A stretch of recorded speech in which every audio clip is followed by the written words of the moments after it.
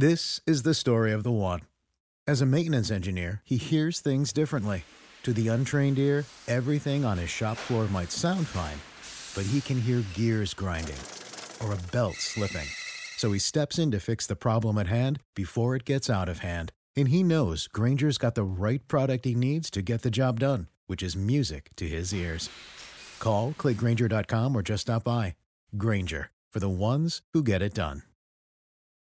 The show you're about to listen to, it's got some rough language. It's also really nerdy. Anyway, just a heads up.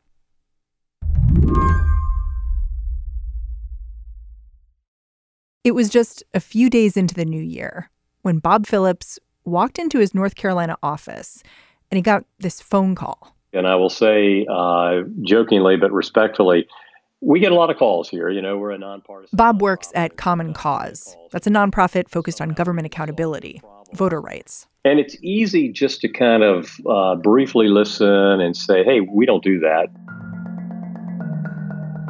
This call, it was from someone he didn't expect. The daughter of a GOP operative he'd been keeping track of for years. My first instinct was that maybe she was going to blow some steam at us since, you know, we're a plaintiff in a lawsuit that involves her father's work. This woman's dad was a guy named Tom Hofeller. He died back in August. One reporter called him the Michelangelo of gerrymandering. Hofeller spent his whole life helping Republican legislators redraw congressional maps all over the country. These are maps that Common Cause is now challenging in court. But when Hofeller's daughter called up Bob Phillips, she was bearing gifts. It turns out her dad left behind a cache of hard drives filled with more than 75,000 files. Not really knowing yet what the files might have, but then hearing about the size, that's when one begins to think, wow, you know, this really could be some significant things that might indeed help us, you know, in this case. Well, it's funny. You say people call you sometimes thinking maybe you can solve their problems. I imagine it's pretty rare someone calls you up and they're the kind of person who can solve your problems. That's a great way to put it. That is a great way to put it. I might steal that. Scanning through 18 thumb drives and 4 external drives.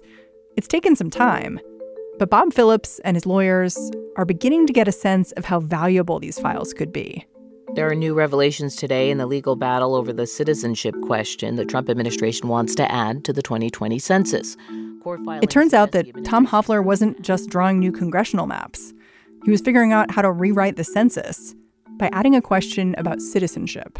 The plaintiff's attorneys basically say that these documents show the administration has concealed Hofeller's role in the citizenship question, this push for a citizenship question, and that administration officials may have provided misleading or testimony or lied about Hofeller's role during their testimony for the lawsuits. And the attorneys have notified the Supreme Court.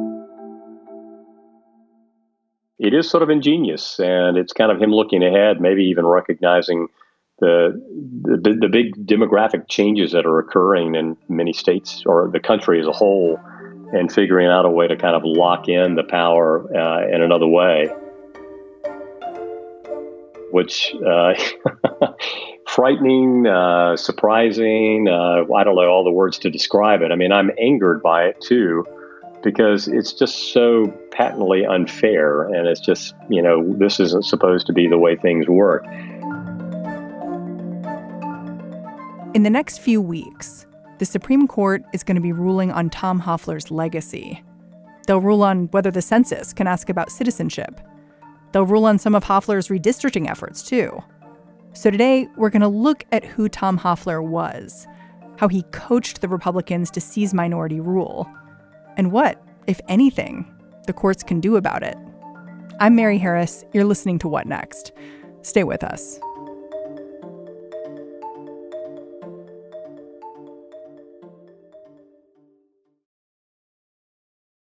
This episode is brought to you by Discover.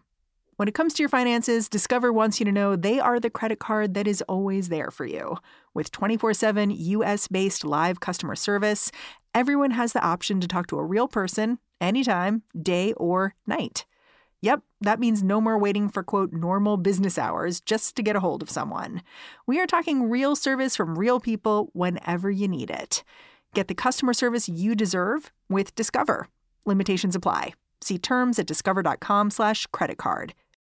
Tom Hofeller might be the most important political figure you've never heard of. Redistricting is like an election in reverse. It's a great event. Usually the voters get to pick the politicians. In redistricting, the politicians get to pick the voters.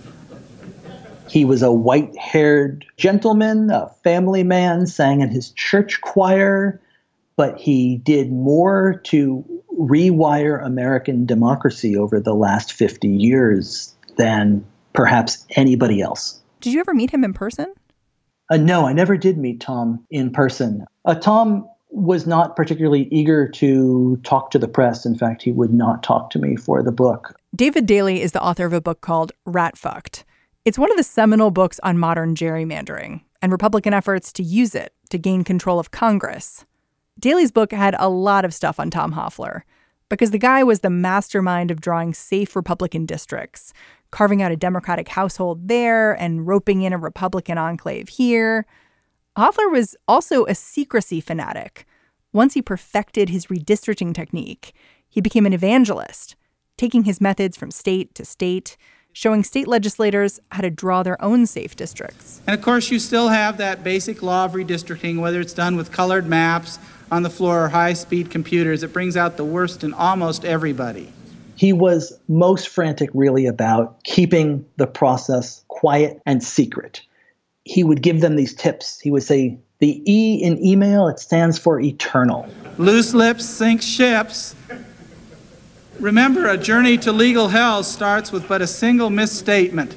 He would tell them to print out or to tear out the logo of the Washington Post and to tape it on top of their computer and just be certain that anything they wrote or said or did, they knew could end up in the newspaper and jeopardize all of their work and all of their advantages. What you're saying is that this guy's hard drives getting into the hands of journalists or lawyers on the other side, he must be rolling over in his grave. It's deeply ironic. Yeah, when you heard Tom Hofeller's name was back in the news, what did you think? I was not surprised at all to see Tom Hofeller back in the news. Tom is one of the most important political strategists and operatives of the last 50 years, whose name nobody knows. But he's been at the heart of Republican efforts to redistrict and gerrymander in enduring ways that has given the party a big advantage. The thing that a lot of people forget about gerrymandering is that for decades it was totally bipartisan. The reason we're talking about the GOP here is because Republicans were a little bit smart and a little bit lucky. Lucky because new technology has made it easier to draw really precise maps that account for individual voters. Smart because Tom Hofeller made it his mission to help the GOP use this technology to its advantage. Tom Hofeller is an early adapter of technology. And he understands in the late 70s and the early 1980s out in California, where he's running an institute at Claremont College, that computers and big data are going to eventually transform a redistricting. In 1980, the Democrats do a vicious gerrymander of California. The Congressman Phil Burton, who drew these maps, has often referred to them as his contribution to modern art. He drew his brother such a good district in San Francisco that connected to Valhalla across the bay, even though it doesn't connect. And the lawmakers would joke at the time, well, I hope Phil's brother can swim. And all of this got Tom Hofeller outraged. And Hofeller is sitting at Claremont. He's a Republican strategist. And he uses his new computer, a TRS-80, whatever it was at that time, and he draws a set of maps and says, these would be better than Phil Burton's modern art. And he got, of course, completely ignored. That would be the last time Tom Hofeller would be ignored on redistricting in this country. Hofeller immediately joins the Republicans in Washington. He works on census issues throughout the 80s, and he joins the Republican National Committee as their data guy, their map guy, and their redistricting guy. You know, you mentioned that Tom Hofeller, he's been involved with census issues from the very beginning. It wasn't just about carving up districts and using the mapping software, although he did that too. I wonder if you can put these two things together, because, of course, the reason he's in the news over the last week is because it turns out it looks like he was pretty involved with the idea of putting a citizenship question in the 2020 census. And I wonder if you can talk about how that's related to some of his work redistricting. Hofeller is all about trying to attain advantages for Republicans when it comes time to redraw maps every 10 years after the census. So he spends 25 years going around the country teaching Republican state legislatures how to draw themselves maps on which they essentially cannot lose, especially after 2010. But if you fast forward to the middle of this decade, suddenly the next question for Tom Hofeller is, how do we extend this advantage into the future? What is the next battlefield? And what Hofeller hits upon is, what if we were to draw districts not based on total population, but what if we were to just use citizen population? Or what if we were to use just citizens of voting age population? To explain that a little bit more, we should explain how the census works, because the census was set up to count everyone and use everyone who's in a state or a county, to count them as someone who needs to be represented, right? That's exactly right. Our representatives are supposed to indeed represent everyone, whether you are under 18, whether you are a registered voter or not a registered voter, whether you are a registered voter who didn't appear at the polls, or whether or not you are a citizen. You know, this is embedded in the 14th Amendment. This is embedded in the idea of one person, one vote. And after the census, we do a first reapportionment in which we determine how many seats in Congress every state receives based on population. And then those states redistrict both their congressional seats and also their state legislative seats. This is done based on population. And the guiding principle of this has been total population over the years.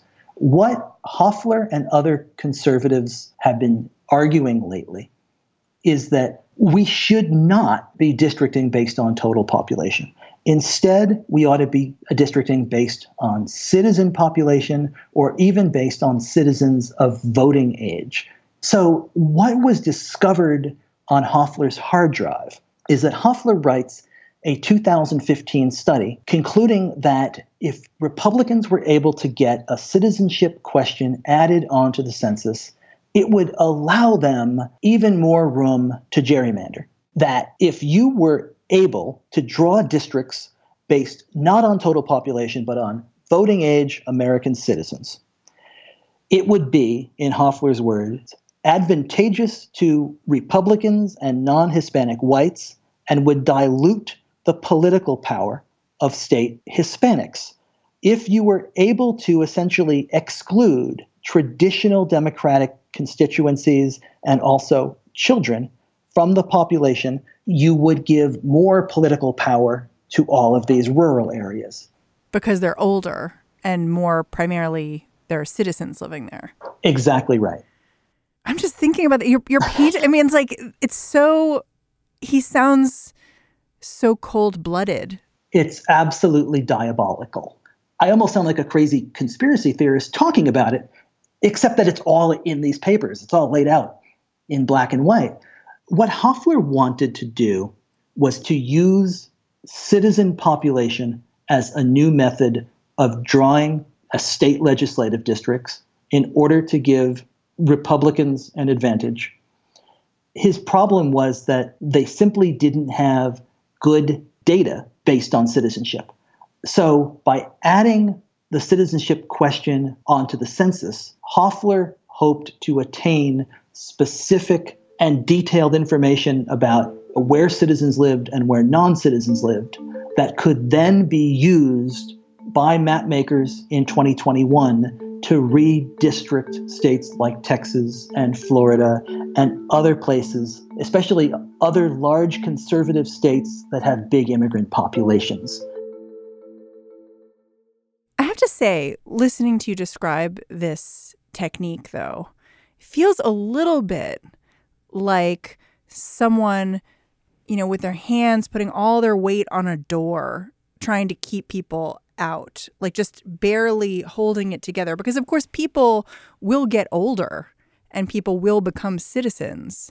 And so in a way, this sort of ever evolving strategy, it feels like it's trying to prevent something that is going to happen, which is people will get older and the country will get browner. I think you are simultaneously right, but perhaps also underestimating the fact that Republicans over all of these decades now have been doing everything they can to reinforce the weight behind that door. That's what Hofeler's career really was. And we don't see any end in sight to that. Well, I want to talk about that because, when I spoke to an anti-gerrymandering expert in North Carolina, he said, well, the Republicans were in favor of my good governance law, my anti-gerrymandering law, until 2010, when they realized they'd be able to draw districts in their favor. And he talked about how both the Democrats and the Republicans like to play games with the numbers to keep their own advantages. And I wonder if the problem is that Republicans are doing this, or the problem is that Democrats are pretty inept at doing it. Like, what's the problem? What's the real problem? There's a lot of problems. As long as we've had politicians, they have searched for ways to give themselves advantages. What I would say is different about 2010 and about the gerrymanders that Tom Hofeler built is that the technology is now so good and our polarization is so seemingly permanent and the data on voters so precise that you are able to draw gerrymanders starting in 2010 and 2011 that can endure so much longer than the ones that were drawn in the 1980s and the 1990s and the 2000s. Today's gerrymanders, we almost ought to call it something different because they have the power to nullify elections or to nullify the popular will in lots and lots of states. Suddenly, large majorities of Democrats are not able to turn that into a majority of seats. Did Democrats fall asleep on redistricting in 2010 and allow Republicans to rush in with a very smart, strategic and legal plan? Yes. Might Democrats have done this themselves had they thought of it? Yes. In Maryland's 6th District, which is one of the cases at the Supreme Court right now, Democrats use the same kind of population data to turn that district completely inside out to a gerrymander away a seat from a Republican incumbent of 20 years and to hand it to a Democrat. What you don't have now, however, are examples of states in which a majority of Republican votes cannot lead to a Republican advantage. There's no equivalent of Pennsylvania, Michigan, Ohio, Wisconsin, North Carolina on the other side. And we're coming up on another redistricting cycle in 2 years. And the technology is only going to get better. So, barring some kind of judicial decision that puts guardrails on this process, we could be in for another festival of partisan gerrymandering next time with even better computers and more precise data and the polarization mess, only stronger. And with the Supreme Court case about the census, there's this new evidence from Tom Hofeler's drive, but we don't even know if the justices will necessarily consider it, right? You're absolutely right. We have a sense that they're aware of it, and the lawyers in these cases have, filed it with the courts to be sure that they, do read all of this. But it's folly to predict what the Supreme Court justices are going to do or base their decisions upon. Yeah, when I spoke to Common Cause, who's involved in the census case, involved in gerrymandering cases, they really were quite honest that the judicial system is a Hail Mary for them. It's like the last option to sort of talk about these elements of democracy and whether there's a way to shore them up. It seemed a little dangerous to me. I think that's right. This now comes down to how 9 people view this case. I mean, Hofeller in these documents essentially admits what the game is all about. The problem is whether any court will step up and say that for the sake of a functioning democracy, the census can't be weaponized and politicized in that way. David Daley, thank you so much for joining me. A real pleasure. Thank you. David Daley is the author of Rat Fucked, which is the book about modern redistricting, and we really recommend it, or at least just saying it out loud, because that is kind of fun. Also, if you like learning about stories like this, follow David Daley on Twitter. He's brilliant, and so are the people he retweets. He's at DaveDaley3. All right, that's the show. What Next is hosted by me, Mary Harris, and produced by Mary Wilson, Jason DeLeon, and Ethan Brooks. Ratings and reviews make us feel pretty good, and they let us know how you like us. That's helpful, too. So go on over to Apple Podcasts, sign in, and leave us a rating, leave us a review. We're taking a look at that every now and then. Ego reasons, mostly. All right, thanks for listening. Talk to you tomorrow.